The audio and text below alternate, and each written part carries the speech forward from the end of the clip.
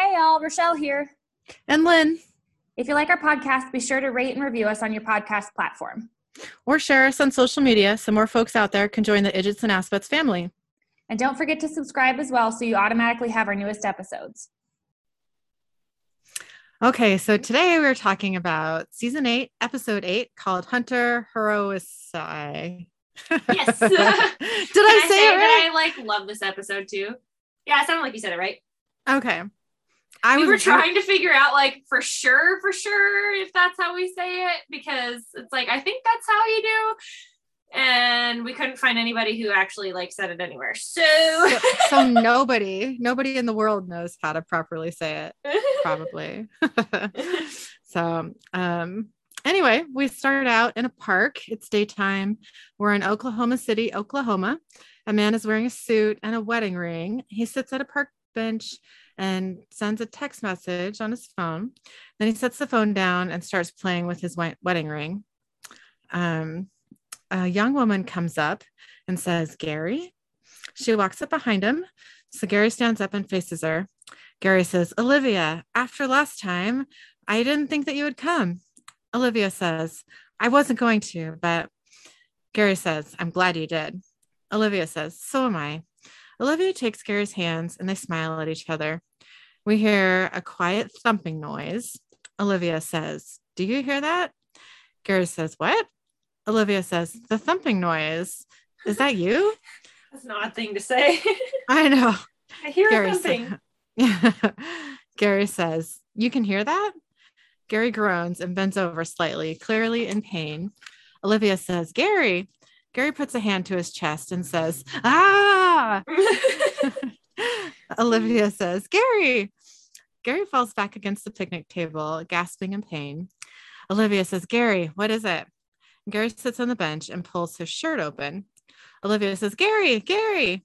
And Gary's heart is thumping very hard in his chest, pulling his skin outwards in a cookie cutter heart shape, which is not natural. Some might say supernatural. That never gets old. I know, right? So Gary groans and Olivia screams, and then Olivia is splattered with blood, and we get our opening title sequence. So we cut to a gas and sip. Sam is talking on the phone while gassing up the Impala. Cass is leaning against the front of the car. Sam on the phone says, "Right, yeah, no, just call us whenever you find something." Dean walks out of the store. Sam, still on the phone, says, yeah, of course. "Right, no, yeah, hey, you know what? Dean's here. He really wants to talk to you." And Sam hands the phone to Dean, who is not thrilled. He's like, "Are you kidding me right now? Why would you volunteer me for this torture?" I know. Dean on the phone says, "Mrs. Tran, yeah, hi." And then he hangs up and tosses the phone back to Sam. Dean says, "Tunnel, what's going on in Tranland?" Mm-hmm. Sam says, "Well, Garth finally got him to his houseboat, but Kevin's having a lot of trouble reading their half of the tablet. So far, bits and pieces, nothing about boarding up hell." Dean says, "Garth has a safe houseboat?" Sam says, "Dude, I don't even ask questions anymore." Sam takes the gas pump out of baby. Dean walks to the front of the car where Cass is reading a newspaper. Dean says, "What's the word, Cass?" Cass says, "It's a shortened version of my name." Oh boy. Wow. And here we go. Sorry, I just tried to talk and couldn't. Okay. Dean says, "Yes, it is. I meant, what's the word on the word? Any tablet chatter on Angel Radio?" Cass says, "Oh, I couldn't say. I turned that off." Sam says, "You can do that?" Cass says, "Yeah, it's a simple matter of blocking out certain subsonic frequencies. I could draw you a diagram if you want." Dean says, "No, we're good. Why'd you flip the switch?" Cass says, "Because it's a direct link to heaven, and I don't want anything to do with that place. Not anymore." Dean says, "So what now? Move to Vermont? Open up a charming B&B?" Cass says, "No, I still need to help people. So," and he smiles, he says, "I'm going to be a hunter." Oh boy. Sam says, "Really?" Cass says, "Yeah, I could be your third wheel." Dean says, you know that's not a good thing, right? Cass says, of course it is. A third wheel adds extra grip, greater stability. I even found a case. Oklahoma City. A man's heart jumped 10 feet out of his chest. Sounds like our kind of thing, right? Sam says, he's got a point. Cass says, excellent. I'll see you there. Dean says, wait, Cass. If you want to play cowboys and bloodsuckers, that's fine. But you're going to stick with us, okay? None of this zapping around crap. Capiche? Cass says, yeah, I capiche. Dean says, He all right doesn't then. get it, and I love it. I know. Yeah, I capiche. It's cute. Dean says, all right then. And he walks to the driver's door. Cass says, can I at least ride in the front seat? Sam and Dean simultaneously say no, and Sam shoulders Cass out of the way. He's like, get out of my seat. Yep. Sam and Dean get in the front seats. Cass gets in the back. So we cut to the police morgue. A dead body covered with a sheet lies on a table. A detective says, the coroner said his heart was ejected from his body. Got some air too. Found it in a sandbox. Sam and Dean are wearing their FBI suits, and Cass is still in his trench coat. Sam says, any idea what happened, detective? The detective says, a lot of people are thinking drugs, Agent Nash. An assload of drugs. Cass says to Dean, there are no narcotics in that man's system. His molecules are all wrong. Sam says, but you don't think that, huh? The detective says, never seen an 8-ball do that. The detective pulls back the sheet to reveal the cookie cutter heart-shaped hole in Gary's chest. Sam says, wow, and who called this in? The detective says, a friend of his named Olivia Koppel. She saw the whole thing. She pulls the sheet back up and her phone rings. She looks at the caller ID and says, crap, I have to take this. Here's everything we got. And she hands Sam a file. She says, knock yourself out. Sam says, thank you. Dean says, listen, you see anything weird, anything out of the box, you give us a call. And he hands the detective a card. The detective says, whatever you say, Scully. So Sam starts reading the file. Cass says, I can't sense any EMF or sulfur. Mr. Frelling, there we go. Yeah. Mr. Frelling's arterial health is excellent. He leans over the corpse and sniffs. He says, he did recently suffer from a mild, what is that? A bladder infection. Dude. Come on. Dean says, Cass, stop smelling the dead guy. Cass says, why? Now I know everything about this man. So we can. Sam says, do you know he was having an affair? Cass says, what? Dean says, strike one, Sherlock. Sam says, according to Olivia, they would meet at the park every Thursday at 12:45, walk to the Moonlight Diner, where she's always ordered a Caesar salad, dressing on the side. They would chat about everything, and she'd be back on the road by 1:30. Cass says, you don't think she's telling the truth. Dean says, too much detail. Sounds rehearsed. Sam says, plus we drove past the Moonlight Diner on the way into town. It's attached to the Moonlight Motel. Hey. Hey. Dean says, okay, well, let's say that Gary here is on the prowl, but he's playing it safe because he lifts Gary's arm or left hand from under the sheet and sees the wedding ring. He says, dude's married. Doesn't want anyone to see his ride parked out front of the by hour flea bag. Sam says, so he stashes his car at the park across the street and meets Olivia there. Dean says, his wife probably found out about it and it broke her heart. Sam says, so she breaks his. Sounds witchy. Dean says, yes, it does. Guy was living a lie and it came back to bite him in the ticker. But nice job on the bladder infection. Okay, don't have to be so mean to him. Yeah, like God. Like he's just trying to help. He has no idea what he's doing, but he's wanting to do something, you know? And being able to tell all those things could be relevant in a future case, you know? Yeah. So come on, back up off his ass. Like, dude. Why are we acting like this? Yeah. So Dean walks away and Cass follows him. The camera zooms in on Sam's face and we get a flashback. We are inside a house. Sam is sitting on the couch next to Riot, unpacking a box of books. He takes out a photo album that is titled Amelia and Don Forever. and is about to open it, which is a bad idea. Right. When Amelia comes into the room, Amelia says, he said he'd be here by 5. Sam stands up and walks over to her, and he says, okay, just deep breath. It's going to be okay. And he smiles at her. She says, I know, it's just this house. He's going to think we're moving too fast. Are we moving too fast? Sam says, we're making up for lost time. And then Sam kisses Amelia. There's a knock at the door. I know. You know what? You are moving too fast, motherfuckers. Like, move fast in the opposite direction of each other. Thank you. Yeah.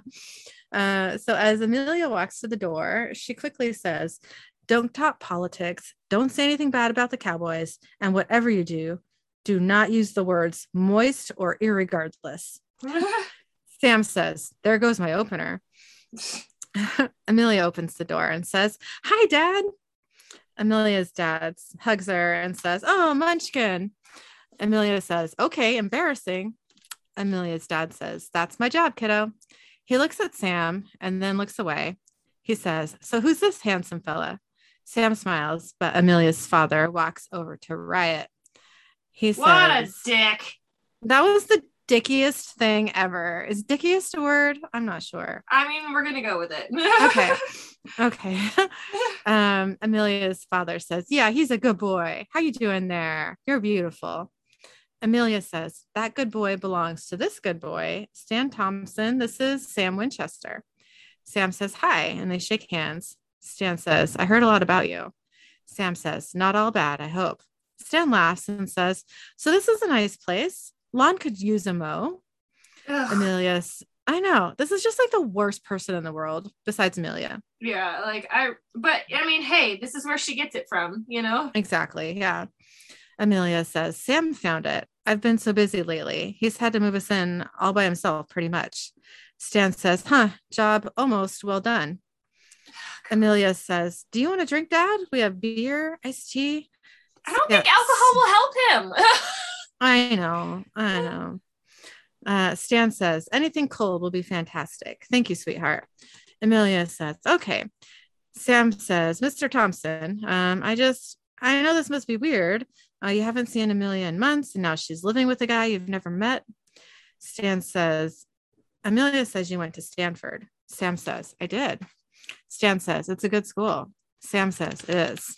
Stan says, so what do you do now? Sam says, I work at a motel in town. Stan says, balancing the books. Sam says, no, maintenance mostly. Stan says, well, that makes sense. Because I got to say, Sam, you look like a real fixer-upper to me. What a shithead. I just hate this man so much. Mm-hmm. You ain't the only one. Sam looks taken aback and uncomfortable, and the flashback ends. We cut to a house. It's daytime. The Impala is parked outside. Mrs. Frelling says, I don't understand. She's sitting at a table in front of a box of Kleenex. She says, Gary had a heart attack. Why would the FBI? Dean says, the parks are government property. We just have a few questions for you. Cass says to Sam and Dean, I'll handle this. I've done research. I can crack her. He leans over next to Mrs. Frelling and says, now, Mrs. Frelling, I don't want to bother you. I really don't. But I do have just one question for you. He slams his hands down on the table and yells, why did you kill your husband? Dean says, Agent Stills, a word, please. Like, will you calm down, dude? I know. Mrs. Frelling sobs. Cass walks over to Dean and says, what? I was being bad cop. Dean says, no, you were being bad everything. Sam says, please forgive my partner. And he sits down at the table by Mrs. Frelling. Sam says, he's going through some stuff. Dean says, listen to Sam, to Cass. Sam says, what he was trying to ask is there any way Gary might have had secrets, something he was hiding? Mrs. Frelling says, hiding? Like what? There's a knock at the door and someone lets themselves in. Olivia says, Deb? And Olivia enters the room carrying a casserole. Mrs. Frelling walks towards her. Mrs. Frelling says, Olivia. Olivia says, hey, and they hug and start to cry. Olivia says, are you okay? Dean says, as in Mistress Olivia? Cass says, "This is awkward." Mrs. Furling has her arm around Olivia. She says, "I'm sorry. What did you guys think Gary was hiding?" Cass says that he was sleeping with her. Mrs. I'm Furling just gonna say it since nobody else is, Yep. Mrs. Furling says, "I know." Sam says, "You know?" Mrs. Furling says, "Gary and we had an arrangement. He was seeing Olivia, and I was spending some time with our neighbor, PJ." Olivia says, I'll put this in the kitchen." And Mrs. Furling says, "I'll help." Olivia says, "Yeah." And Mrs. Furling says, "Okay." And they both hurriedly leave the room. Just like, oh, this is weird. I'm leaving. Yeah. Dean says, "Friggin' suburbs, man." Cass says, "So she's not a witch." Dean says, "Just the best wife ever." Ugh, Dean. Oh, jeez. Dean. Yeah, I know. That was a little disappointing. Yeah. Cass says, "Then what killed her husband?" Dean says, "Who gives a..." And then the scene abruptly changes before Dean can finish a sentence. We cut to the top of a city building. It's daytime. A man is standing on the edge of the building looking down at the street below. He starts to cry and taps his feet a little bit. He takes a deep breath, closes his eyes, and steps off the building. Instead of falling, he's suspended in midair as if he were standing on an invisible platform.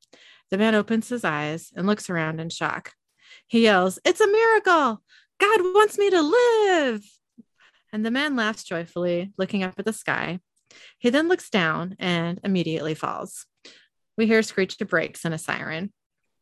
So we cut to some time later. Sam looks over the edge of the building that the man stepped off of to the street below, and then walks over to Detective Glass and Dean. Cass is standing some distance away. Sam says, "Looks like a suicide." The detective says, "It was. Guy left a note. He invested everything in Roman Industries and lost it all when they crashed and burned last year." Well. I know. Like, I mean, I feel sorry for the dude, but also like, yeah, that's... Don't invest in Dick. I know. Also. Dean says, "So why call us?" Detective Glass says, "Because I have two witnesses who swear that Madoff here floated in midair for a good 10 seconds. Then he looked down and splat. Not sure I buy that, but by the way they're talking, it sounds like something straight out of a," Dean says, "cartoon." A man says, "Hey, detective." Detective says, "You said you wanted weird." Dean says, "Thanks." So the detective walks away to join the man, and Cass joins Sam and Dean. Dean says, "She's right, I mean, the whole heart jumping out of the guy's chest, the delayed fall, that's straight up Bugs Bunny." Cass says, "So we're looking for some sort of insect rabbit hybrid? How do we kill it?" Oh, jeez. Sam says, "No, we don't, Cass. That's a character like Woody Woodpecker or Daffy Duck." Dean says, "They're little animated movies. The coyote chases a roadrunner, and then the anvil gets dropped on his head." Cass says, "Is it supposed to be funny?" Dean says, "No, it's hilarious." He is offended. He is. So we cut to the boys' motel room. It's nighttime. Cass is sitting on the edge of a bed watching a cartoon on TV. A voice on the TV says, "Stay tuned, kids. We'll be right back." Cass laughs and turns off the TV. Sam and Dean are sitting at the table. Sam is using a laptop and Dean is reading. Cass says, "I understand. The bird represents God, and Coyote is man, endlessly chasing the divine, yet never able to catch him. It's hilarious." I think you missed the point, buddy. Dean says, "I got no idea what we're hunting. Maybe it's a tulpa. Maybe it's some crazy god who watched too much Robot Chicken. I mean, is there a link between Heartbreak Hotel and Free Fallin'?" Sam says, "Not that I can find." Dean says, "All right, well, I'm going to call it." And he closes the journal he was reading. He says, "Cass, you going to book a room or what?" Cass says, "No, I'll stay here." Dean says, "Oh, okay." Yeah. Dean says, "Oh, okay. Yeah, we'll have a slumber party. Braid Sam's hair. Where are you going to sleep?" Cass says, "I don't sleep." Dean says, "Okay, well, I need my 4 hours." So Cass says, "I'll watch over you." which I thought was sweet. Sweet, but a little creepy, you know, like Sure. like I still, not quite right. my Destiel heart loves it. Dean says that's not going to happen. So Cass stands up and puts a hand to his own temple. He says something's coming across the police band. Sam says, wait, you can hear that? Cass says, it's all waves. A bank has been robbed. It sounds loony. Dean says, define loony. So we cut to a bank. A 1-ton anvil is in the middle of the bank floor underneath a bloody, squishy mass of someone. Sam says, that's loony, all right. Cass is inspecting a card machine at the personal teller desk. Detective Glass walks over to Sam and Dean and says, agents, I was just about to give you a ring. Gotta ask, do you boys chase the crazy or does the crazy chase you?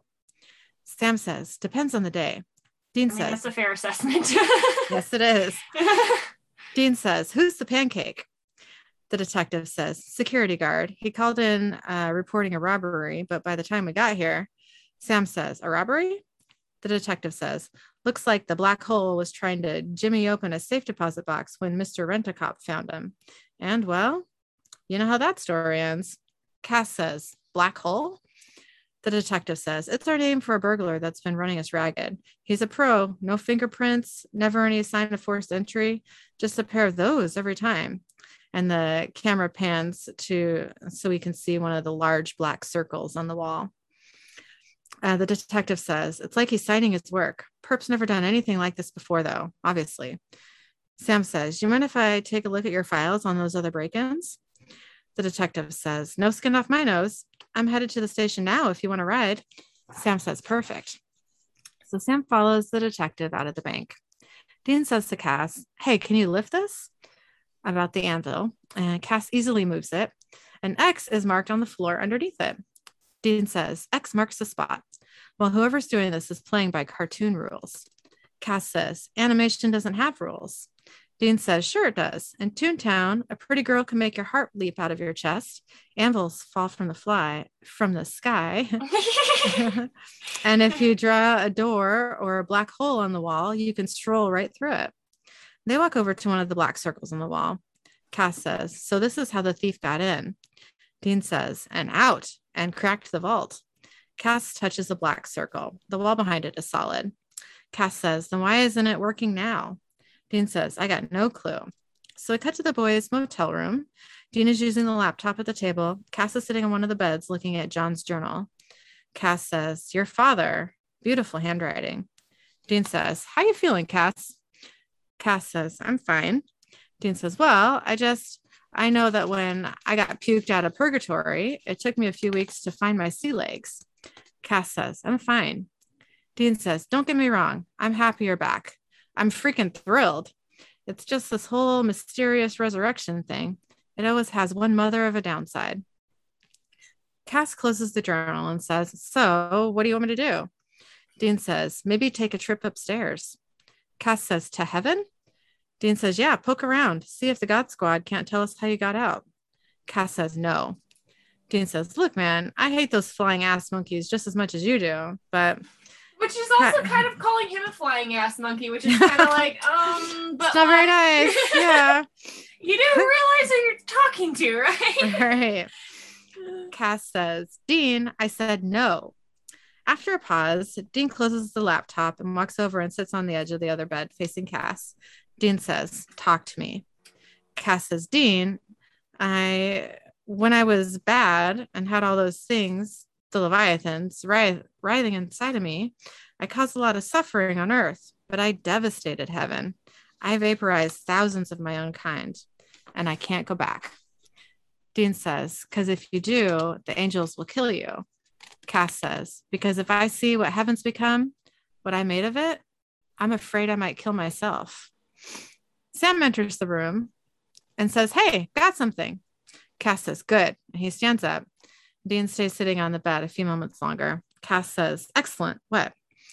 Sam says, so this black hole guy, before he tried the bank, he robbed a house across from the park where Gary blew a gasket. Dean says, so what? You think the house heist and Gary's corpse are connected? Sam says, according to the file, they happened at pretty much the exact same time. Here, check this out. Okay, and he spreads out a map on which X's are marked in 3 clusters. He says, here's the house, and Gary died across the street here. And that building from this morning, right there, that black hole hit that too. Dean says, let me guess, where, what's his name, took a swan dive. Sam nods. Dean says, all right, I'll bite. What about the others? Sam says, well, those are the places that stuff got stolen, but nobody got dead. Take away the graffiti, and these all look like just normal smash and grabs. But I made a few calls, talked to some people who are nearby, neighbors and whatnot, and they reported a whole lot of crazy. Dean says, like? Sam says, like a jogger bumping his head and sprouting a 4-inch lump, or a kid walking to a wall and hearing birdies. Basically, for 50 yards around each robbery, people were living in a cartoon. But it didn't last long. I mean, 5 or 10 minutes at each place. Cass says about the length of time it would take a thief to get in and out. Sam says, exactly. But whatever power he's using, it's not targeted. I mean, it's kind of like an area of effect. I mean, picture him in like a bubble of weird, and anything that touches it gets daffy. Dean says, so this animaniac can step through walls, can toss an anvil? Sam says, yeah, but he's warping reality to do it. So if someone happens to be nearby meeting the girl of his dreams, Dean says, his heart makes a break for it. Okay, so smashing the rent-a-cop, that was on purpose, but the rest of them, what, is just collateral weird? Sam says, maybe. Cass says, so we're looking for a thief. Sam says, and the deposit box he was after. Now the house, the office, every place he's hit belonged to someone living at the Sunset Fields retirement home. Dean says, so you think our guy's there? Sam says, worth a shot. Dean says, all right, well, let's gear up. It's Wabbit season. Sam smiles. Cass says, I don't think you pronounced that correctly. Oh boy. So we cut to Sunset Fields retirement home. It's daytime. Sam and Dean and Cass walk into a large room in which residents are sitting at tables. They pass an old man using a walker and wearing a breathing mask who nods to them. Dean makes a face after the old man has gone by. Sam says, come on, it's not that bad. Dean says, you can't tell me this joint doesn't give you the heaves and or jeebs. Sam smiles. What were you going to say? I just said, geez. Yeah. Sam smiles. A man in a suit walks up to them and says, hello. Dean says, hi. The man says, can I help you? Dean says, yeah. And Sam and Dean hold up their FBI badges. Dean says, Agent Crosby, FBI. The man says, sorry, I'm Dr. Dwight Mahoney. I run Sunset Fields. Cass says, we need to question your residence. Dr. Mahoney says, well, why? About what? Sam says, grand larceny, mostly. Dean looks around, Dr. Mahoney, at the very calm-looking residents playing chess. Dr. Mahoney says, of course, by all means, ask away. If there's anything I can do to help, let me know. Sam says, appreciate it. Dean says, great. All right, let's do this. No flirting, you two. So we cut to... dick. I know. I mean, I get it, but like, dude, come on. We cut to an old woman. She says, you are so pretty, Charles. Dean and Cass are at a table talking to the old woman. Dean notices an attractive female carer walking by. Cass says, that's not my name. The old woman says, oh, you look so much like my third husband. Which, okay, can I just say that, like, when she said that, I wasn't sure if she had already had 2 husbands and was thinking he was going to be the third one, or if he actually, like, looked like her third husband, you know? Yeah. I mean, weird Get it. things have happened. Get it again, yeah. Dean says, we're here to talk about the robbery, man. The old woman says, robbery? Dean says, the one the police talked to you about a few days ago. Someone broke into your old house and stole a stack of bearer bonds and some jewelry that you stashed under your floorboards. The old woman says, oh, my diamonds. Yes, I hid them there. To Cass, she says, I'm sorry, Charles. I didn't trust you. You are quite the bounder. Dean smiles. and says, "Did you tell anyone where your valuables were, Mrs. Tate?" Mrs. Tate says, "I don't think so, but then I get a little fuzzy sometimes." Dean says, "Have you noticed anything strange lately? Cold spots, smells?" Mrs. Tate says, "Well, there's the cat." And she points. Cats sometimes have some pretty strange smells. Dean Especially says, that come out of the litter box. yeah, oh God, yeah. Dean says, "The cat?" And a ginger cat is on a nearby couch being stroked by another resident. Mrs. Tate says, "He talks sometimes. Really hates that mouse." Cass says, "I'll interrogate the cat." So Cass leaves the table and Mrs. Tate smiles at Dean. We cut to an old man sitting at a table in front of a tray of food, staring off into the distance. An orderly says, "Y'all done here?" The old man doesn't respond, so the orderly says, "All right." And he takes the tray and walks over to Sam, who is standing nearby. The orderly says, "It's creepy, right? A lot of these people, they just tune out and live in their own heads. It's like maybe the real world is too much for them and they just run and hide, you know?" Sam says, And then we get a flashback. We're in Sam and Amelia's house. Sam and Stan are sitting at the table, which is set for dinner. Amelia walks to the table carrying a large bowl. She says, "Soup's on and semi-edible." She sets the bowl down. It contains spaghetti and sliced hot dogs, which looks disgusting. I know. And like not even sliced hot dogs as in like little like bite-sized pieces. It's literally like slice them lengthwise in half and just lay them over the top. You know? I know, it looked awful. It's like, okay, I can understand if you like cut it up into like chunks and put it in there, but like lengthwise hot dogs, why? Yeah, how are you gonna eat that with the spaghetti? And yeah. Stan laughs and says, "You remembered." Amelia says, "Dad was in the army, so we moved around a lot when I was a kid. Having spaghetti and hot dogs our first night in a new house was sort of a tradition." Sam says, "All right, got it. My father was in the Marines." Stan says, "Jarhead, huh?" Sam says, "That's right. 2nd Battalion, 1st Marines, Echo Company." Stan says, "I always thought they were a little puffed up myself. But hey, Asshole. what do I know? I'm just an old grunt." Yeah, he is an asshole. Like, why are you acting like this, dude? God. Like, ugh, I don't know. Drives me nuts. Amelia's, yeah, I hate him. Want to kick him in the nutsack. Yep. Amelia says, "You're my old grunt." And she puts a hand on her dad's shoulder and then walks back into the kitchen. Stan says, "So Amelia tells me you never served." Sam says, "No." Stan says, "See, I find that hard to believe because I got to say, Sam, you got the look." Sam says, "The look?" Stan says, "The one a lot of guys get after they've been through the meat grinder. The one that lets you know they've seen a lot of crap they can't forget.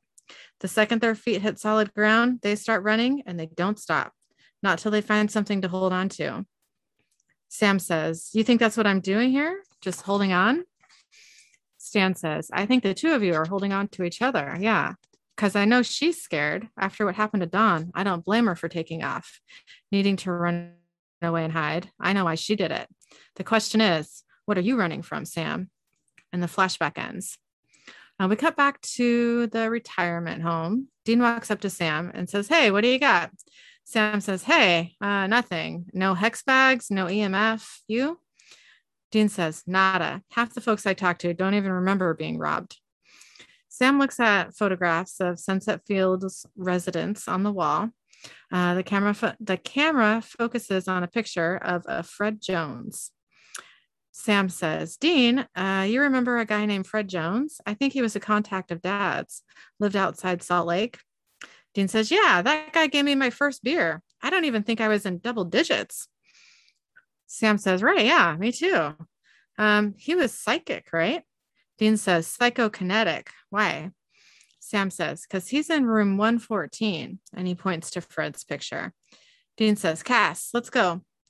Cass is crouched down in front of the cat, which is now lying on the coffee table. Cass says, "I've almost cracked him." Dean says, "Now," and he and Sam walk away. Cass says, "Hey," and he holds up a finger to the cat. He says, "I'm not through with you." Cass follows Sam and Dean. The cat looks at the camera and says, Dumbass. Yes. So we That's cut a typical cat. Yep, pretty much. We cut to Fred's room. A cartoon plays on the TV. The character draws an X on the floor. Fred is watching. There's a knock at the door, which Fred doesn't respond to. The camera pans out and we see that Fred is sitting in a wheelchair in his room, watching the TV that's mounted high on the wall. Sam and Dean enter. Salmon says, I think I just called him Salmon, but that's I think fine. you did. Salmon says. Salmon. Sam says, Mr. Jones, hey, it's Sam Winchester. And he crouches down next to Fred's wheelchair. Dean says, Fred? The cartoon on the TV says, my nerves, get me a doctor. Dean switches off the TV. Dean says, Fred, hey, and he claps his hands twice. Fred continues staring up at the TV. Cass says, so you really think this one man is causing all of these shenanigans? Dean says, well, if he is, he'd be surrounded by a circle of crazy, right? Hang on. And Dean picks up a large book and hits himself in the head with it. There's a loud clanging sound, then the sound of birds chirping. Dean shakes his head. Did he like Bible thump himself? Yes. I'm pretty sure that the large book to me kind of seemed kind of biblical. That's pretty funny. Dean says, bingo. Cass says, but how? Sam says, Fred's got juice. I mean, an average psychokinetic can move things with his mind, but a guy like Fred, you get him worked up, he can reshape reality. Dean says, all right, so where's his off switch? Sam says, I don't know. I'm not even certain he knows we're here. Fred is still staring up at the turned off TV. Cass says, do we kill him? Dr. Mahoney comes in and says, excuse me, agents. Did he just threaten to murder one of my patients? So we cut to Sam, Dean, and Cass walking down the hallway. Dean says, real freaking smooth. Cass says, well, we don't have to leave him. I could teleport him. Sam says, Fred's radioactive, Cass. You zap him, no telling what will happen. Dean says, me and Sam will circle back tonight, get Fred nice and clean. You go invisible girl and keep an eye on him. You hear me? Cass disappears.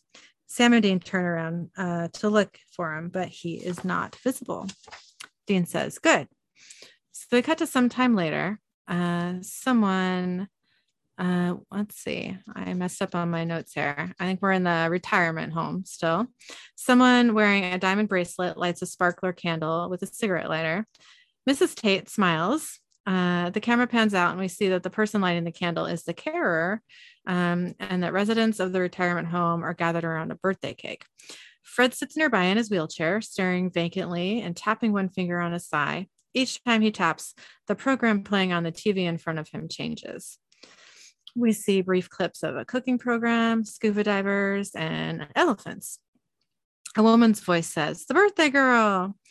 And the carer says, happy birthday, Sheila. The residents gather around the birthday cake, and they're all wearing party hats and chattering happily. A man's voice says, the birthday girl. And Fred taps his finger again, and the TV changes to a Woody Woodpecker cartoon. A female resident says, ha, good. On the TV, Woody lights a large candle on a fuse and hands the fuse to an ape wearing a bonnet who licks it. The carer says, get ready, big breath, ready? Mrs. Tate stands up and takes a deep breath. She blows out the candle. People scream as the cake explodes. Frosting covers the television and the wall. Okay, but was it just me or did that not just look like frosting?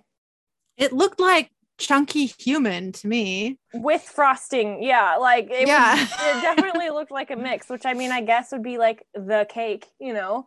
Yeah, it was the cake. But It's like a red velvet cake, but I thought it was a person. I know. So... I was like, oh, because I mean, that would make sense when you hand somebody dynamite that somebody would blow up because exactly they have their face right over it. Yeah.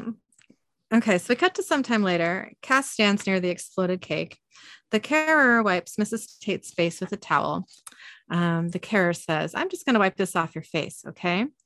And she picks up a breathing mask and says, I'm just going to put this on. Dean arrives. Cass says, oh, you got my message. Good. Dean says, what the hell happened? Cass says, there was a pastry mishap. Dean says, okay. And Cass says, and the frosting reached near supersonic speeds. I thought, and Sam joins Cass and Dean and says, hey. Dean says, hey. Sam says, Fred's gone. Cass says, what? Dean says, oh, fan-freaking-tastic. To Cass, he says, way to take your eye off the ball. The carer pushes Mrs. Tate in her wheelchair towards Dean, Sam, and Cass. The carer says, you're not supposed to be here. Dean says, well, trust me, sweetheart, you got bigger fish. Mrs. Tate removes her breathing mask and says to Cass, Charles, she's wearing my diamonds.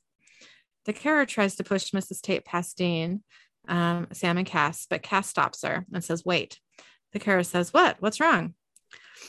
Cass holds the carer's wrist and says, this is Mrs. Tate's bracelet. Mrs. Tate smiles. Cass says, where did you get it? Dean says, answer the question. The carer says, my boyfriend gave it to me. So we cut to a house at night. Sam and Dean enter and look around with flashlights. Cass is behind them. Dean says, hey, and he picks up a piece of paper. He says, bearer bonds. Maybe these belong to Sheila Tate. Cass says, so this man is our thief. Sam says, yeah. He sees someone lying on the floor behind a table and points his gun at him. He says, Dean. The person on the floor is the orderly. He has blood on his face and is holding his hands over a stomach wound. Dean turns on the lights and the orderly lifts his head. Dean moves the table and the orderly coughs. Dean says, Cass. So Cass crouches down next to the orderly and says, stay still, move your hands. Cass holds a hand out over the orderly's stomach. White light shines from his hand and he presses on the orderly's stomach and the orderly gasps and moves as if in pain. Cass stands up. The orderly lifts his shirt. Blood is still on his hands and stomach, but his wound is healed. The orderly says, how did you? Dean says, guy eats his Wheaties. Sam, come on. The orderly says, what did you? Dean says, get up. And he and Sam lift the orderly and push him into a chair. Dean says, come on, sit down. The orderly says, wait a second. What did you just do to me? Dean says, hey, listen to me. Where is Fred Jones? The orderly says, he took him. Dean says, who? So we cut to inside a vehicle at night. A cartoon featuring a doctor plays on a tablet. The cartoon doctor hangs a sign that reads, doctor is in on the door. The orderly, back with Sam and Dean, says, Mr. Mahoney, that guy's evil, man, okay? We go back to Fred and we see that he's holding the tablet in a vehicle driven by Dr. Mahoney. The orderly says, he's using Mr. Jones. Sam says, how? So my notes were really bad here. Sorry. The orderly says, look, all Fred does is watch cartoons, but he is magic, okay? A few weeks ago, I slammed my foot in his door. I smashed it flat, and I mean flat. And then when I shook the thing, it popped back up like something out of a cartoon or whatever. Yeah. He says, yeah, we know. That would be horrible. The orderly says, so I told Dr. Mahoney, and then he started doing experiments. We just wanted to see what he could do. Sam says, what about the robberies? The orderly says, oh, Mahoney's been skimming off Sunset Fields for years. A lot of those folks, they got stuff stashed away, like off the books. So Mahoney would track down the loot and then we would take Fred for a drive. Dean says, right, and use his bubble of weird to rip people off. How did you end up gut shot? The orderly says, Mahoney, after he anviled that guard, he started freaking out. And then you showed up, and then the cake blew in the day room, and then he lost it. Sam says, well, what does that mean? He lost it. The orderly says, I mean, he's on his way back to the bank right now for one last score. Doc's going to town. I mean, he said that Fred was a loose end. He was going to kill him. And then I like Fred. So I said that if he hurt the guy, I'd go to the cops. And I didn't know that he had a gun. Dean said, okay. So we cut to the street. Dean, Cass, and Sam walked to the Impala.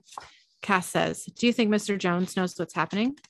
Dean says, I don't know. Seems to me like the dude's living in a dream world. So they get in baby. And we get a flashback of Sam and Amelia's house. It's nighttime. Sam is washing the dishes in the kitchen. Stan and Amelia are talking quietly in the adjoining main room as Amelia clears the dishes from the table. Stan says, look, I am trying to help. Boy, I'll tell you, if Dawn could see you. Amelia looks over her shoulder at Sam and says, don't, just don't. Sam looks over his shoulder at Sam and says, you can't, you need to come home. Sam watches them from the kitchen. Amelia says, is that why you're here? To drag me back? This is my life. Stan says, it won't last. You were living in a dream world. Sam turns back to the sink. What Amelia, dick. I know, right? Amelia says, I like it here. I like this house. I like Sam. Stan says, Sam is a mess. Amelia says, I'm a mess, but when I'm with Sam, I'm happy, Dad, and I haven't been happy in a really long time. So please, just let us be messes together. Back off my taquito, man. For real. Damn. She says, give us a chance. So Amelia brings some dishes into the kitchen and smiles at Sam before going back out to the dining table. Stan carries some wine glasses into the kitchen and goes to the sink to stand next to Sam. Stan says, I'll dry. Is that your car outside, the Impala? Sam says, yeah, it was my dad's. Stan says, guy had good taste for a jarhead. Stan smiles, but Sam does not smile back. I wouldn't either. I know. Like, I know you're trying to make a joke, but too little too late. Yeah. Sam rubs his left palm, which he cut in a previous episode, and which used to help him ground him back into reality. Sam then, what am I reading? I think I'm going to leave it at that. I just wrote some nonsense. We cut back to the real world. We're in an alleyway. Sam, Dean, and Cass get out of the Impala and walk. Dean says, all right, Jones has got to be close. I'll hit the bank. You see if you can find him. Dean stops in front of a large black circle on the wall of the building. He lifts his hand and reaches out towards the circle. His fingers go through the wall, and he quickly pulls them back. He looks at his hand and reaches into the circle again, inserting his arm up to his elbow. He laughs and pulls his arm out of the circle and says, awesome. Fascinated. Yeah, that would be pretty cool. Yeah. So we cut to an adjacent street. Sam and Cass hurry along. Sam pauses to look behind parked cars and inside cars. Cass says, can you feel that, Sam? The power? They look inside a parked van. Fred is inside watching a cartoon on the tablet. Sam gets into the back of the van with Fred and says, Fred, hey, Fred. Hey, buddy. Hey, listen to me. Can you hear me? Fred. To Cass, he says, if we could just talk to him. Hey, buddy. Hey, wake up. And Cass puts his hand on Fred's and Sam's hands and arm. Sam says, Cass, and then white light shines from Cass's hands. Sam says, wait. The white light becomes blinding. Sam closes his eyes before the entire screen turns white. Then we see a close-up of Sam's head and upper body against the light blue sky. He looks around confused as accordion music plays. A cartoon voice says, aha! The camera pans out and we see that Sam and Cass are standing in a cartoon desert landscape. A cartoon creature runs along a dirt track between Sam and Cass and continues off into the distance. Just after the creature disappears, there's an explosion over the horizon. Sam says, Cass, where are we? Cass says, inside Mr. Jones's mind. You said you wanted to talk to him. Fred is standing with his arms crossed near Cass and Sam. Fred says, who the hell are you? The sky shatters into pieces and falls. The desert landscape now appears in overexposed, moving gray and white, and there is a loud static noise.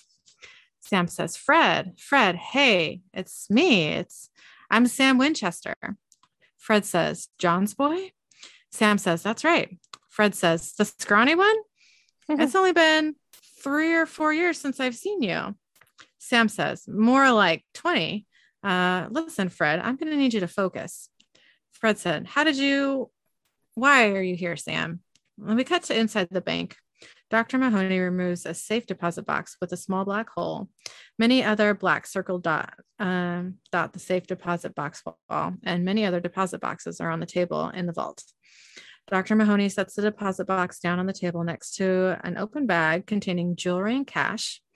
He opens the box and adds more cash to the bag. Dean appears and points a gun at him.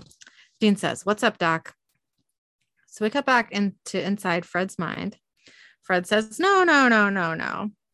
Fred, Sam, and Cass are standing in the gray and white desert landscape still. Fred says, no, you're lying. They now appear to be inside a large bare room. The light is still gray and white. Cass says, this is happening, Mr. Jones. They're using you. Fred says, as what? Some kind of damn psychic copper top? You plug me in and the whole world goes wacky? It doesn't work that way. Sam says, how would you know? No offense, but it seems to me like you've been spending more time in here than you have out there. Fred says, you want to know what's the worst thing that can happen to a guy that's got a mind like I got? Losing it. So we cut back to the bank. Dr. Mahoney says, you let me walk and half of this is yours. Dean looks at the bag on the table and says, I think I'm going to pass. I'm not really into stealing from sweet old ladies. Dr. Mahoney says, I'm not stealing from them. I'm stealing from their children. Little bastards think they can drop their folks off at a home and visit twice a year, maybe. I took care of all these old geezers. I think I deserve. Dean says, you don't I don't deserve care anything other than the satisfaction of a job well done, sir. Yeah. Dean says, I don't care. Dr. Mahoney says, fine, have it your way.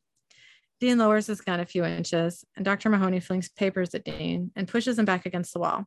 Dean falls to the ground, and Dr. Mahoney grabs the bag and runs. Dean fires his gun. A red and yellow flag with the word bang written on it pops out of his gun.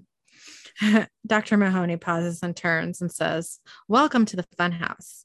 Dean stares at the flag for a moment. Dr. Mahoney runs off and Dean follows him. So they cut to inside Fred's mind. Fred says, cartoons. Yeah. I always loved them when I was a kid. They made me feel happy, safe. They were, Sam says, something to hold on to. Fred says, yeah. So cut back to Dean. He chases Dr. Mahoney through the bank. Dean tackles him, and the frame freezes with Dean in midair, his hands on Dr. Mahoney's shoulders. Captions appear on the screen. It says, Dean Winchester, Hunterus Heroicus. Sure I said that right. I think so, yeah. Dr. Mahoney. And then it also says, Dr. Mahoney, Grotescus Villainous. They crash to the ground. They get up, and Dr. Mahoney produces a large frying pan from his jacket. He hits Dean across the face with it 3 times, then presses it into Dean's face. Dean yells as the image of his face appears in the frying pan. Dr. Mahoney lowers the frying pan, and Dean looks dazed. We hear a cuckoo noise, a falling noise, and a chirping birds as Dean falls to the ground. Dr. Mahoney says, give up. I've been dealing with this crazy for months. And you, idiot, bring a gun to a gag fight. Dean says, yeah, well, I did bring this. And he holds up a can of spray paint. He says, an X marks the spot. Dr. Mahoney looks down and sees that he is standing over an X marked on the floor. He looks up and we hear the loud noise of something falling. Dr. Mahoney gets out of the way before a large anvil hits the X. But why would you warn him? I know, that was stupid. Like, hey, I'm gonna do this thing. Ha ha ha ha. Like, well, now he knows, idiot. Yeah, exactly. We cut back to Fred's mind. Sam says, I need you to stop this. Take control. Fred says, it's too hard. Sam says, look, it can be nice living in a dream world. It can be great. I know that. And you can hide and you can pretend. All the crap out there doesn't exist, but you can't do it forever. Because eventually, whatever it is you're running from, it'll find you. It'll come along and it'll punch you in the gut. And then you got to wake up. Because if you don't, then trying to keep that dream alive will destroy you. It'll destroy everything. The background changes to a bright white light. We see a close-up of Cass, who disappears into the light. We cut back to Dean. He gets up off the floor. Dr. Mahoney grabs the bag and runs for a large black circle on the wall. He yells as he runs into the wall and falls to the ground. Dean says, looks like somebody turned off the boob tube. Dr. Mahoney says, good. He pulls out a gun and cocks it and says, means I can use this. Fred comes in and says, no, you're never going to hurt anyone again. And Dr. Mahoney gasps as his hand holding the gun is forced to his own head and he fires. Sam and Dean. Fred is a badass. Yes, he is. Like, no hesitation, just like, I'm gonna kill gone. you. Yep. Dean says, now that's all, folks. Fred says, my God. Sam says, Fred, you good? Fred says, now I'm good. In a month, year, nobody gets sharper with age. I'm going to lose control again, and somebody's going to get hurt again. You got to make it stop. Cass says, there might be a way. The procedure will be painful.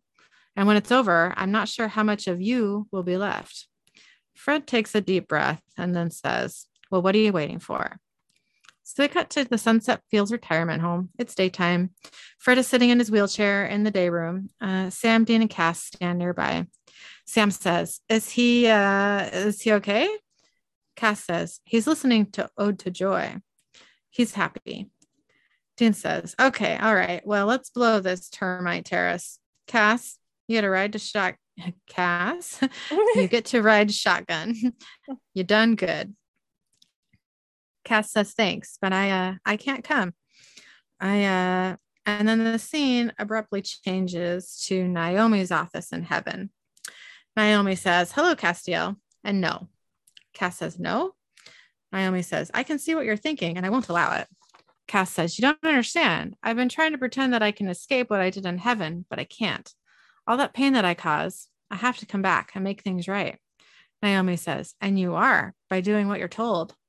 Bottom line, unless I ring my bell, you stay out of heaven, Castiel. Cass says, well then, what should I do? Naomi says, what do you want to do? So we cut back to the Sunset Fields retirement home. Sam says, you what, Cass? Why can't you come with us? Cass says, I just want to stay with Mr. Jones. Someone should watch over him for a few days just to be safe. Dean says, okay. And then what? Cass says, then I'm not sure, but I can't run anymore. Okay. That means that Cass is splitting up from the boys again. Yeah. I can't handle it. But I mean, to be fair, Cass is kind of doing his own thing all the time anyway, you know? I know. I'm just like, I just want him to feel like he belongs somewhere. And it doesn't seem like he does, you know? I think at this point, I think he knows that the boys want him to hang out with them, but he's just a little distracted. Yeah. Okay. So we get a flashback. Sam and Amelia's house. Ugh. Come on already. The worst. It's nighttime. Sam, Amelia, and Stan are sitting at the table drinking beer. Stan says, so Amelia is playing the sugar plum fairy, right? Amelia groans and Sam puts a hand on her arm. Stan says, right? Now this is her big moment, you understand. And she waddles up onto the stage. Amelia says, waddles? Stan says, what? You were a chubby kid. It was adorable. Anyway, she waddles up onto the stage and she is dragging 2 feet of toilet paper behind her. Sam says, no. Everybody laughs and Amelia covers her face. Stan says, you remember that? Amelia says, yeah. The phone rings. Stan says, officially the end of her career. And Amelia gets up to answer the phone. Stan indicates an unopened beer on the table and says to Sam, you want one of these? Sam says, please, yeah. So Stan opens the beer and hands it to Sam, who says thanks. And Stan opens the beer for himself. Sam says, my brother used to do that. Stan says, yeah. Sam says, yeah. Stan says, he a good guy? Sam says, yeah, he was the best. I lost him and I ran. Stan says, I'm sorry to hear about that. Amelia on the phone says, what? Are you sure?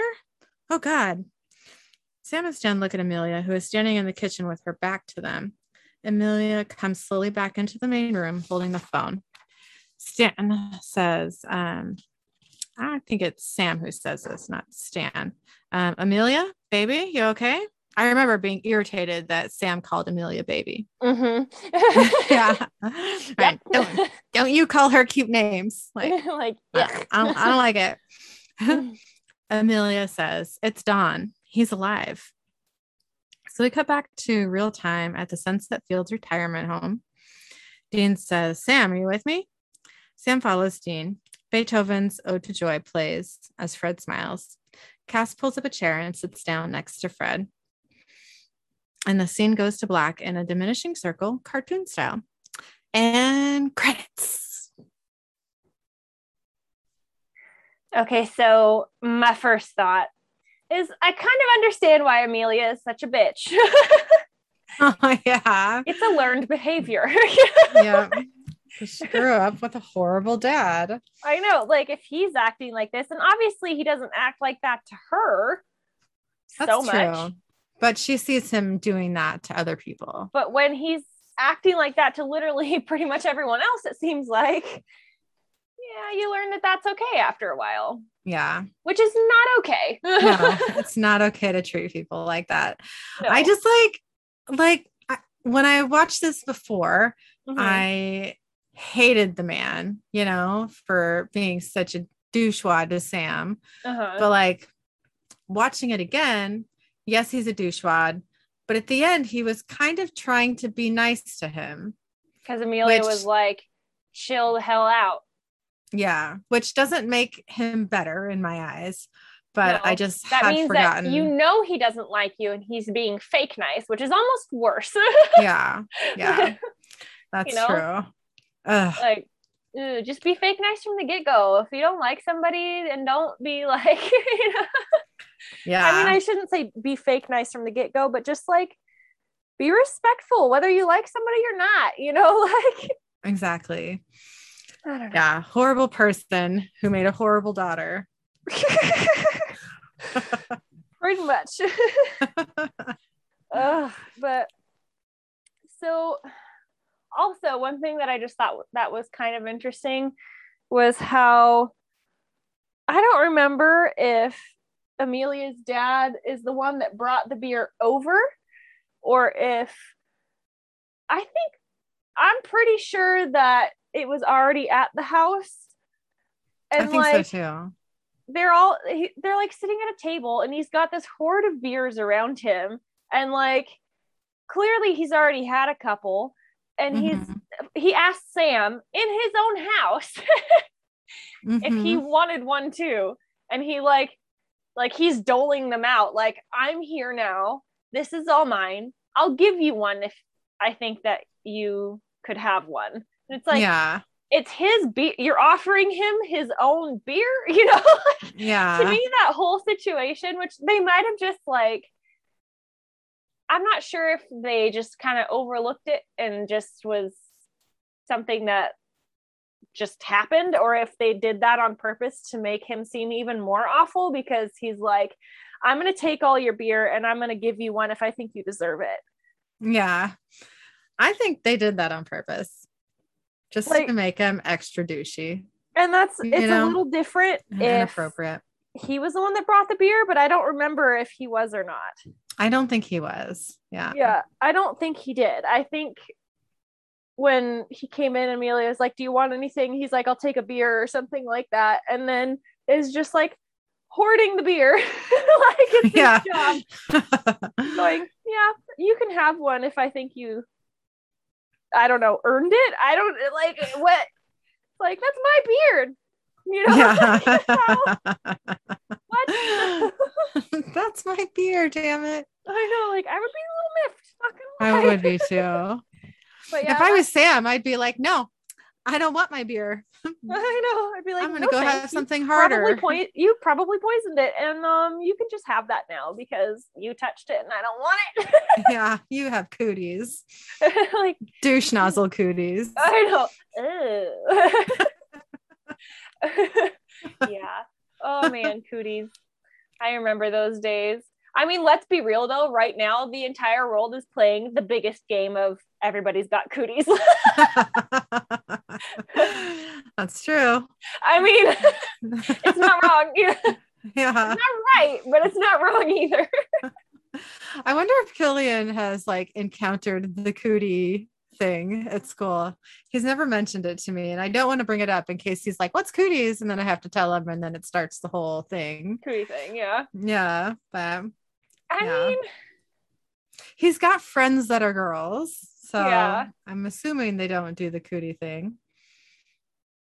probably not, but are they old enough to know at this About point? the cooties. I'm trying to think of when so we definitely did the cootie thing when I was in elementary school, but I want to say it was like later elementary school Oh, I can't remember.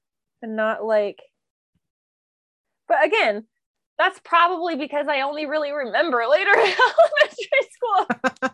So, I was like so shy in elementary school that like, getting close enough for someone to give me cooties like never even happened. I was just like, I mean, like I had like a group of friends who were horrible people and bullied me, but like, you know, we hung out and like there's never any like guys that could approach us that wasn't allowed. Yeah. So yeah. There was no risk of contamination there. Yeah. I remember the cooties being a big thing, but I don't totally remember like when it was a big thing.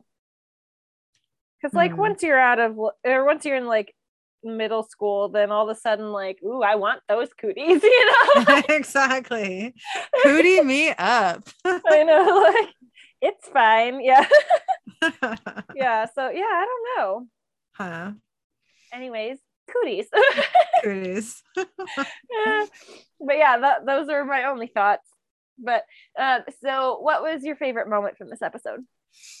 My favorite moment was when I can't remember the doctor's name, but the doctor who stole, oh man, okay, we totally recorded this like a couple days ago, the first part of this episode a couple days ago, and now I don't remember anybody's name.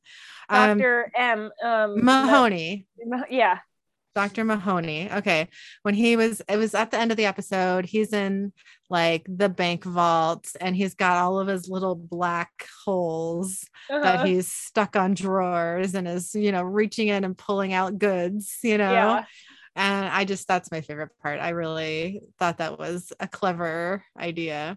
How do you make those black holes? Do you just kind of stretch nothing into a black hole something like?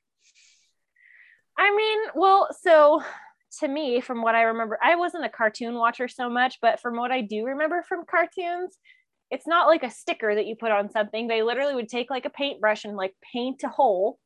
Oh. Or like draw a hole in something and go through it, you know? So I would assume that he had like a can of spray paint or something, you know, to like make a little black hole to like go into something, you know? Yeah. Okay. Yeah. Well, my favorite part was all the hole splunking. That sounds uncomfortable. Sounds like a trip to the doctor's office. Sounds like a pap smear. The worst thing ever. Okay, it's not the worst thing ever, but it's pretty terrible. Yeah. Nobody likes getting those done, I don't think. No. Oh man. It's awful. What was your favorite moment? Well, it definitely wasn't all of the black holes. Not that I didn't appreciate that part, but my favorite, I wouldn't say it was a moment, but my favorite like thing that happened throughout the episode was Cass just like trying to be a hunter in general and like failing miserably.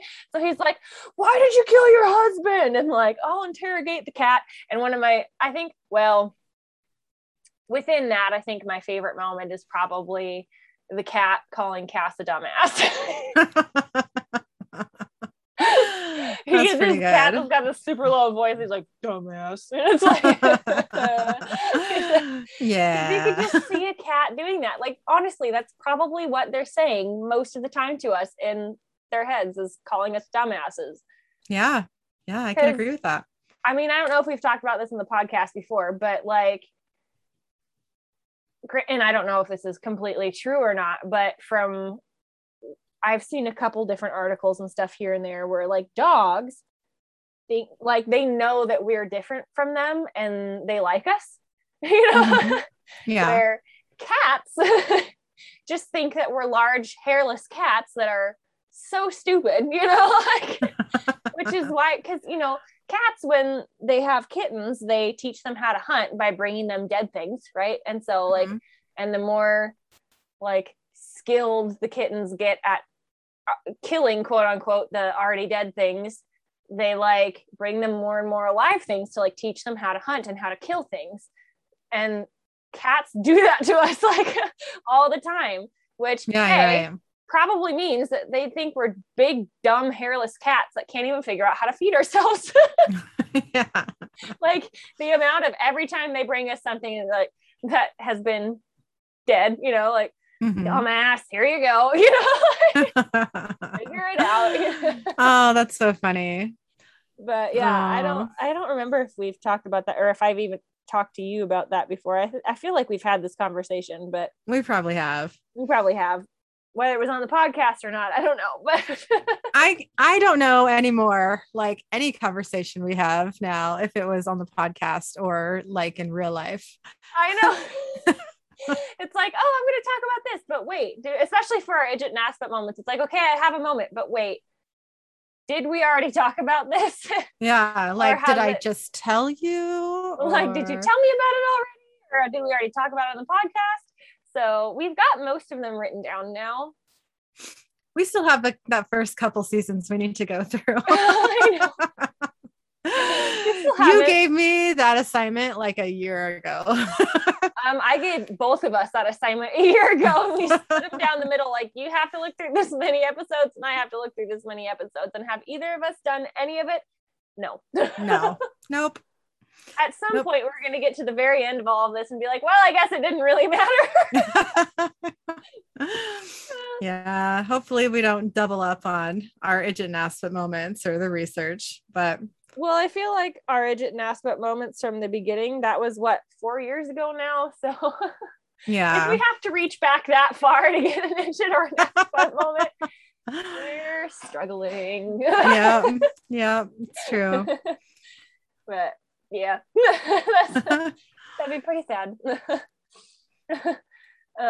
So our interesting facts from this episode, it says Maxine Miller portraying Sheila, a resident at the assisted living facility, has provided the voice for multiple characters in several animated feature movies and cartoon series. It doesn't say what any of them are. That's cool. But she has been a cartoon voice in various. You know who else is a voice actor is the woman who plays Mrs. Tran. Have you ever been to any of her panels? No. She's in like a lot of different cartoons, and that's what she does mostly is like during her panels is like she talks about her charity for a while. And then she starts doing voices from her different shows, and people, line up and ask her to do this person's voice and this person's voice. So yeah, it's pretty cool. Well, that sounds a lot like Gray. Yeah. Mm-hmm. Sounds a lot like Gray's panels.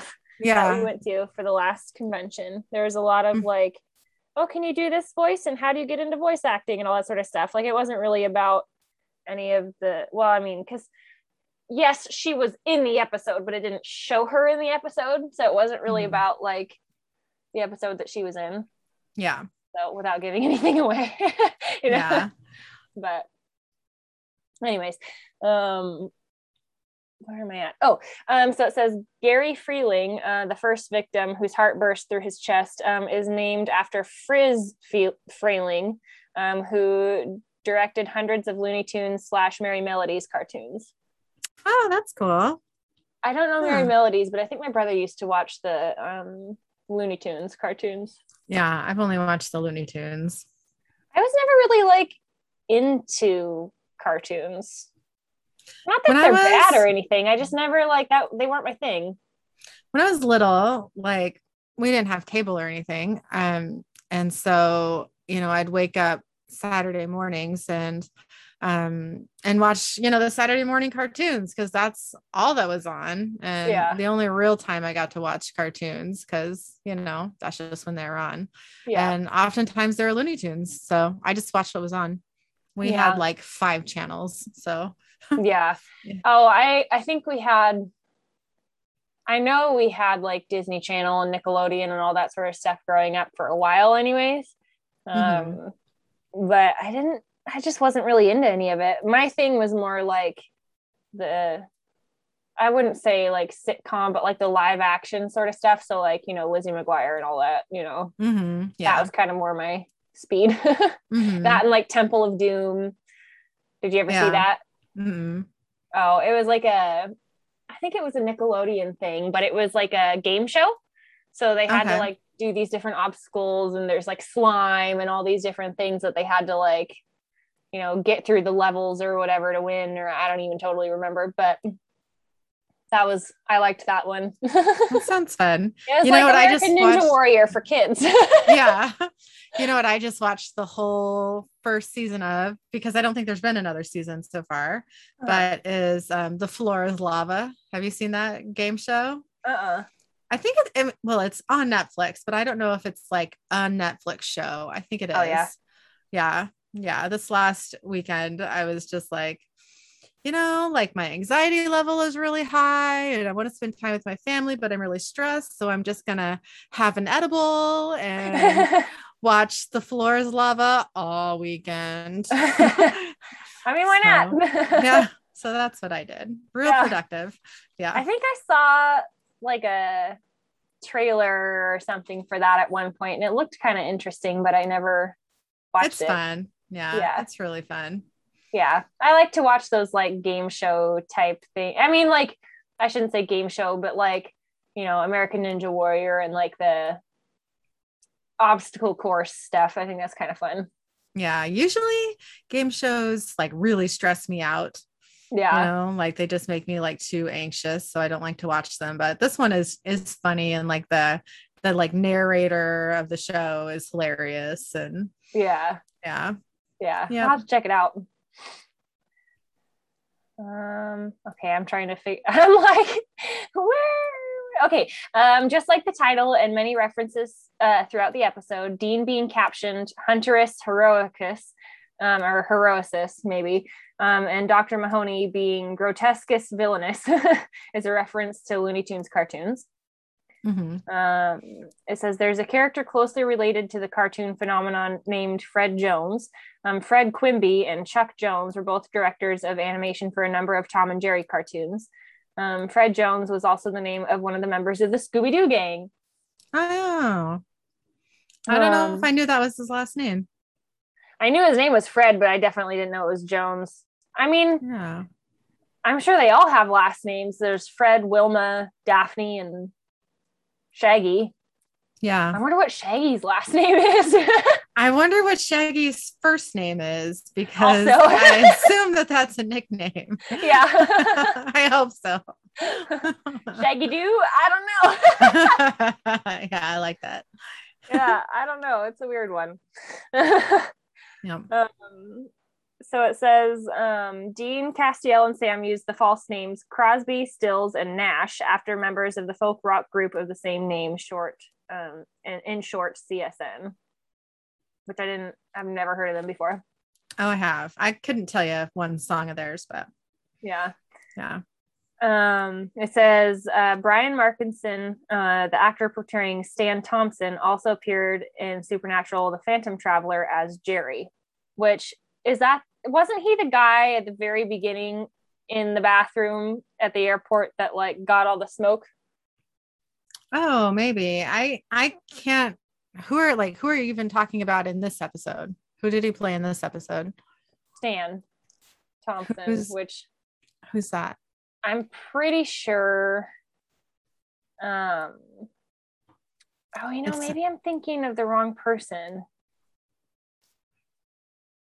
I can't think of a Stan Thompson from this episode. Isn't he like Amelia's dad? Oh, yes, you are right. That is his name. And yeah, I can't remember Phantom Traveler enough to. Well, no, because it says Brian Markinson and another thing down here is Amelia's dad, I think. Or wait, no.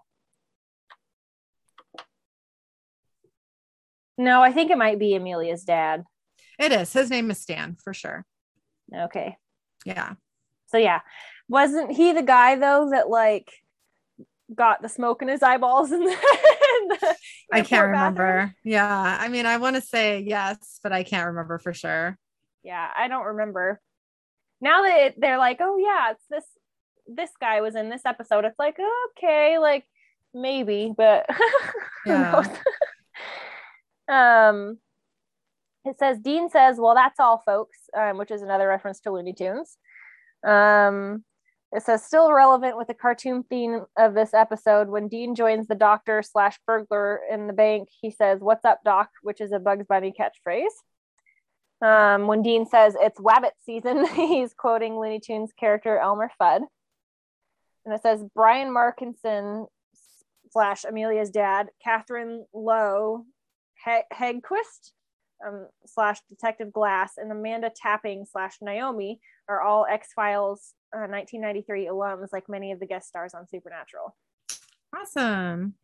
I don't remember Amanda Tapping on the X-Files. I mean, it's very possible that she was in like an episode or something, you know. I'm sure she was. I haven't rewatched the X-Files in like 10 years now, but probably not like a main character, but probably just a guest character on one episode. Yeah. It says, Dean asks Sam, is there a link between Heartbreak Hotel and Free Falling? Dean is of course his first euphemisms referring to the two victims. That sentence doesn't make any sense. I have no idea what you just said to me. I'm guessing, of course. I'm guessing it means in the euphemisms referring to the two victims. I don't know, whatever. It says, however, both those phrases are the titles of rock songs that are widely regarded as classics. The former is originally by Elvis Presley and the latter by Tom Petty. Petty, coincidentally, played with a band called the Heartbreakers and also did a cover of Heartbreak Hotel. Excuse me. Bless you. With Guns N' Roses in 1989. So at least in the real world, Tom Petty is the link between Heartbreak Hotel and Free Falling. Oh, cool. It says, in the scene when Sam, Dean, and Castiel are interrogating Mrs. Freeling, thinking that she did spell work to cause her it says we husband's death. I'm guessing it meant her husband's death. And discover that she knew about her husband's affair. Castiel asks, then what killed her husband? Dean responds with, who gives a, and the scene switches immediately to a streetcar with a horn blaring, cleverly subverting the usual bleep that censors swear words in television. This happened because Jensen Ackles, in an effort to make Misha Collins and Jared Padalecki laugh, actually said, who gives a fuck?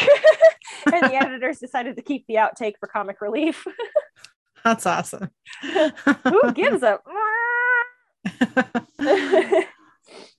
That's cool. So it says, in keeping with the cartoon theme of the episode, Fred Jones, the psychokinetic in the episode, shares a name with the leader of Scooby's gang in the Scooby-Doo cartoons. Which they already said, so whatever, it's fine. In the scene where Sam, Dean, and Castiel are investigating the first death, the victim with the heart burst open, Castiel sniffs the corpse to get more info regarding the victim, to which Dean replies, nice job on the bladder infection, Sherlock. In BBC's Sherlock from 2010, Sherlock Holmes, played by Benedict Cumberbatch, does the same thing in season 1, episode 1, Sherlock, A Study in Pink, to gather further details regarding the death of a victim. He's a sniffer too, Sherlock. Yeah. Good old sniffer. I don't know if I like that. So our research from this episode is off of ihorror.com. And it's 7 animated hoarder. Oh no, not hoarders. Films that would give kids nightmares. I mean, hoarder films would probably give kids nightmares too. Oh my God, yes. Yes. Have you ever seen Hoarders? Yes, I have, and it terrified me. Yeah, it's like strangely fascinating. And really sad. Ugh. And really sad, but like also like it makes me feel better about myself if the house is a little dirty or something. Yeah. But like also it makes me want to clean. So yeah. if I like have no motivation to get anything done around the house, like turn on an episode of Hoarders and like have it be like, nope, I'm going to go clean everything right now because ew. I'll have to try that. See how that goes. Yeah. It doesn't work every time, but there's definitely been times where I've watched like a few episodes of Hoarders or something like that off and on throughout like a few days. And then I'm like, I need to clean. Yeah. Ew. Yeah. I've seen some disgusting things on that show. Like there was a bathroom where I think wasn't there was either like a small child living there or the person living there wore diapers themselves, you know? Uh-huh. And instead of throwing the diaper away, Mm-hmm. they probably started doing that, like just in the bathroom garbage, Uh-huh. but they just started throwing them in the bathroom. So the whole bathroom was full of poopy diapers. Yuck. I mean, like hills of them, That's disgusting. Yeah. Ugh. Like, go in there with a shovel and put it in trash bags and take them all out. Like, yeah. The people who discovered it were just like, oh my God. Well, yeah. I mean, like they have diaper genies for a reason because that shit stinks. Yeah. You know, like, I mean, literally that shit stinks. Yes. Ugh. So anyway, back to the 7 horror films that will make kids freak out. So it says there's a list of upcoming, which those are all out by now, and available animated horror films that would give kids nightmares. The first one is Lenoria, and it said to be announced 2018, so I'm guessing that's out by now. Yeah. It says Lenoria is a story about a little boy who, after experiencing a terrible loss, comes face to face with some horrific otherworldly creatures.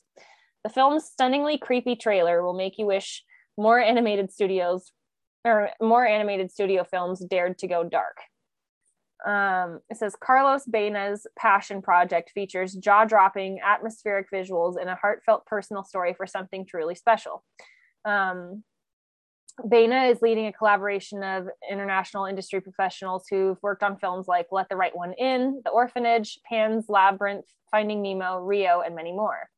And then they said they'll be keeping an eye out for an actual release date, which is I wonder if that one, I'm sure we could probably figure out when that one came out, but anyway, it says The Other Lily from 2015. It says it's a scary tale about a girl who suffers from sleep paralysis, which like, what? These are kids' films. Yeah. It says Lily soon realizes the apparition that torments her at night may be more than just a figment of her imagination. The short film, directed and animated by David Romero, demonstrates you don't need a big budget or crew to make one creepy animated short. The sketchy hand-drawn animation really lends itself to the film's charm and creep factor. It says they also covered the short film Paralysis, I'm guessing, in a previous article that they had written, which showed audiences the nightmarish visions sleep paralysis sufferers may endure. Like, okay, so yeah, basically we're just giving you a bunch of creepy animations to watch because you want to, and I would assume that if y'all like Supernatural that you like creepy things to some extent. So yeah. There's one that's called Season's Greetings from 1996. It says, speaking of 2D animation, here's a throwback to the cartoons many of us grew up on as kids. Sam invaded writer-director Michael Dougherty's mind long before his quintessential Halloween film Trick or Treat. The Imp made a much earlier appearance in Dougherty's senior thesis animated film Season's Greetings at New York University. In the short film, Sam is out trick-or-treating under the guise of a normal kid in a costume when he runs into a shadowy stranger. So, I don't know. They don't give you a ton of information about like the films, but that's probably good. Yeah. Probably a good thing because it sounds like they're all pretty short. So like in a 5-minute film, do you really want to just like, here's everything that happens, Right. Right. So this one is Geist from 2015. It says a shipwrecked sailor wakes up on a beach and seeks shelter from the violent storm at a nearby vacant house. As the weary man takes refuge by a warm fire in the rain pouring down outside, he soon suspects he may not be alone. Of course. Of course, you know. It says, and under here it says, I really can't say enough about how much I absolutely love Geist by writer/directors Ben Harper, Sean Mullen, and Alex Sherwood. This poignant haunted house film is an emotional roller coaster that will give you chills in more ways than one. What other ways can you have chills? I don't know. Maybe like scary chills and then like emotional chill. I don't know. Jumpy chill. Yeah. There's a lot of chills, apparently. Okay. All right. Okay. This one says, this is Witness from 2015. It says a tormented man attempts to track down a mysterious killer to avenge his wife's murder. But he's led to a shocking discovery after closing in on the suspect. It says Witness by Alexandra Berger Christ Ibavi and Hugo Rizin is the type of psychological thriller you'd normally see in a live action David Fincher film. However, the uncommon juxtaposition of animation telling a seedy revenge tale elevates the material in a more artful, dreamlike way. Cool. It's floaty. Floaty scary. Yeah. It says Midnight Story from 2016. It says Riff, an alternate studio, brings us the spooky animated horror short where a young girl learns there are more frightening things than monsters in storybooks. Midnight Story isn't light on subtext either, providing a deeper commentary about broken homes. The film is an intense haunted house ride that mixes impressive 2D drawings and 3D animation. It's definitely some of the creepier visuals you'll find in an animated horror short. One startling moment is reminiscent of the short film Mama, which was adapted into the 2013 feature-length film by It director Andy Muschietti, I think. The next one is The Backwater Gospel from 2011. It says, when the Undertaker comes down to claim a life, the belligerent holy man rallies the paranoid locals to rid themselves of a tramp. This stylish horror western, directed by Beau Mathorn, is brutal, bloody, and cool as all hell. Cool. It says the short plays out like a Stephen King novel told in under 10 minutes. The Backwater Gospel's graphic novelesque visuals take the story to another level in a way live action just can't replicate. So check out all those. We researched sketchy cartoons for you guys. Yeah. So let us know what you think of them if you watch them, which means also that I should probably watch these things. Yeah. They sound like they're all really short. You can probably watch them in all under like an hour, I would assume. Because I mean, most short films are like 20 minutes long, yeah. tops, you know? Yeah. Like they have, actually they have the videos in this. So like one's 9 minutes, one's 4 minutes. One's 10 minutes, 3 minutes, 5 minutes. Yeah, they're all pretty short. So easily you could watch them all in an hour. You know what I'm still salty about? I don't think I've talked about this on the podcast, and maybe I have. This is slightly related to what we were just talking about. There is I don't know if it's going to be a movie or a TV show. I think a TV show, and I don't remember on what network, coming out called The Midnight Club. And it's based on a Christopher Pike book from, Christopher Pike was like R.L. Stine, basically, you know what I mean? He wrote like scary teenager novels. Yeah. And I read a lot of his stuff when I was, pretty young, like, 12. And so I read this book and thinking like, oh, this is going to be scary. This is going to be great, And it was actually about this like group home for kids dying of cancer. What? And they weren't kids. They were, well, some of them were kids, I think, but there were some teenagers too. But yeah, and they'd all get together at midnight and tell scary stories. And that's what the book was about. But like, okay, sure, I'm getting some scary stories. That's nice. But like, It's just also, depressing. it was so depressing. These kids were like slowly dying, and it was like in detail about it. Oh, of course. It was so sad. I was like crying my eyes out and like, this is supposed to be a scary book. And, Now I'm just sad. I'm really sad. And they're making a free TV show about it. I'm just like, no, boy. that is not going to do well. Okay. No. Well, I mean, look at The Fault in Our Stars, though. Oh yeah, I never watched that shit or read that shit. So Yeah. I wouldn't. I'm not gonna. At least I don't think you should. No. It was a good book and the movie was really good, but it's definitely like it was well done, but it's definitely it's very depressing, you know? Yeah. Yeah. So, I'm not gonna see that. Yeah. I don't think you should do that.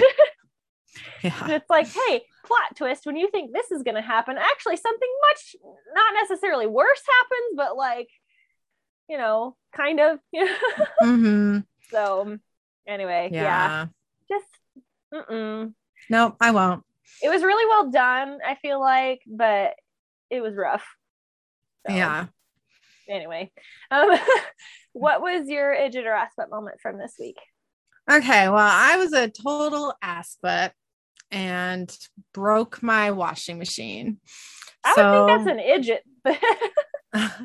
Well, you didn't do it on purpose. I guess that, well, I didn't do it on purpose, but you know, every month you're supposed to, you know, put whatever cleaning thing in there and run it on a cleaning cycle, your washing machine. So it gets rid of all the like gunk and soap scum and any smells and all that. Your front loaders anyways, you're supposed to, you know, maintenance like that. And I usually do. I've had a really hard couple of months with like my mental health, and I just haven't really been doing much of anything in terms of like taking care of the house and all this stuff. Eric's really had to pick up some slack, which sucks for him. But so I didn't do that with the washing machine, and I put Killian's gi like from karate, like his outfit, in the washing machine. And like some socks, like I didn't put very much in there, but like, you know, that's white. Yeah. And I, you know, soaked it and ran it. And when it came out, it was covered in soap scum. Ew. I just mean like flakes and smears of like chunky gray stuff. Just like inside and out of his outfit. And I was like, oh my gosh, like I clearly fucked up. This is gross. Yeah. Yeah. I was like, and there was like Killian was supposed to have karate that night. And I was just like, oh, like, I don't think I can fix the washing machine in time and clean, you know, like actually have clothes to wear. Yeah. Pick all the nastiness off of his gi and then, you know, wash it again, you know, so it doesn't irritate his skin. And oh God. So like, you know, Eric empties the filter and we're like cleaning out behind the, like the rubber, I don't know what that inside thing is called, like gasket or something. And like, the little like liner or whatever. Yeah. And just like, you know, you have to like get your whole arm in the machine and like scrub it all out because there's pieces everywhere. Well, okay. So we do that. And I'm like, great. You know, I've picked all the nasty off the gi. And I throw a white towel in there, you know, just to see. And it comes out covered in chunks again. Yeah. So we like run the cleaning cycles and we do this like 4 times. It took forever, multiple days to get all the chunks out of there. And it was just horrible. Like Killian didn't go to karate this whole time. You know, like you can't go out in public like this. Sorry, dude. You know, like yeah. It was just I felt really stupid. You know what I mean? Like no one could wash any clothes, so the clothes piles were just like, you know, getting higher and higher. And I mean, but like it's not necessarily like, I don't know. That's kind of one of those things that like, I don't think I've ever known anybody that's actually happened to them. So this is not the first time it's happened to me. So, I mean, it hasn't happened in years because like the first time it happened, I was like, I have no idea what's happening. We had to after, cleaning it out and all that stuff, it was, still chunking. So we had to call, we had to call a maintenance guy and just be like, I don't know, what's going on? Like, do you need to take the machine apart? Like, and, there's like a hose that like goes back into the wall. And there were some like cruddy flakes on the outside of the hose, and he's like, all you need to do is pull this hose up like 2 inches and you're fine. Yeah. And I was like, oh, okay.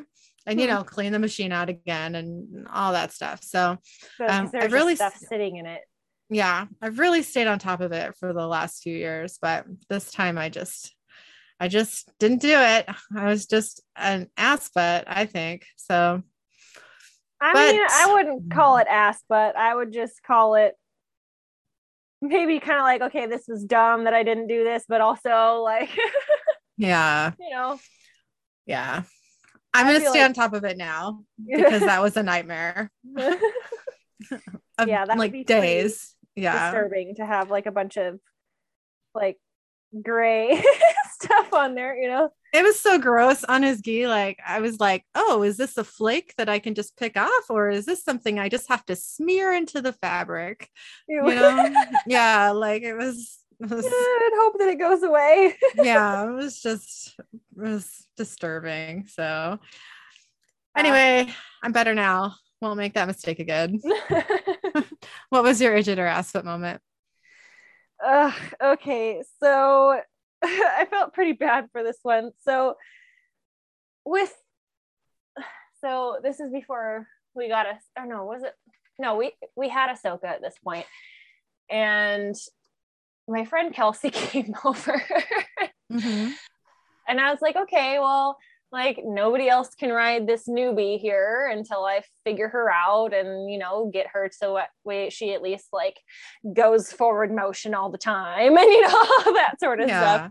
So I was like, okay, like you can ride Toby. He's like she's ridden him multiple times before, so like they know each other. It's fine. They'll just kind of plug around the pasture while I'm trying to like get Ahsoka to go forward. Yeah. And I was like, oh.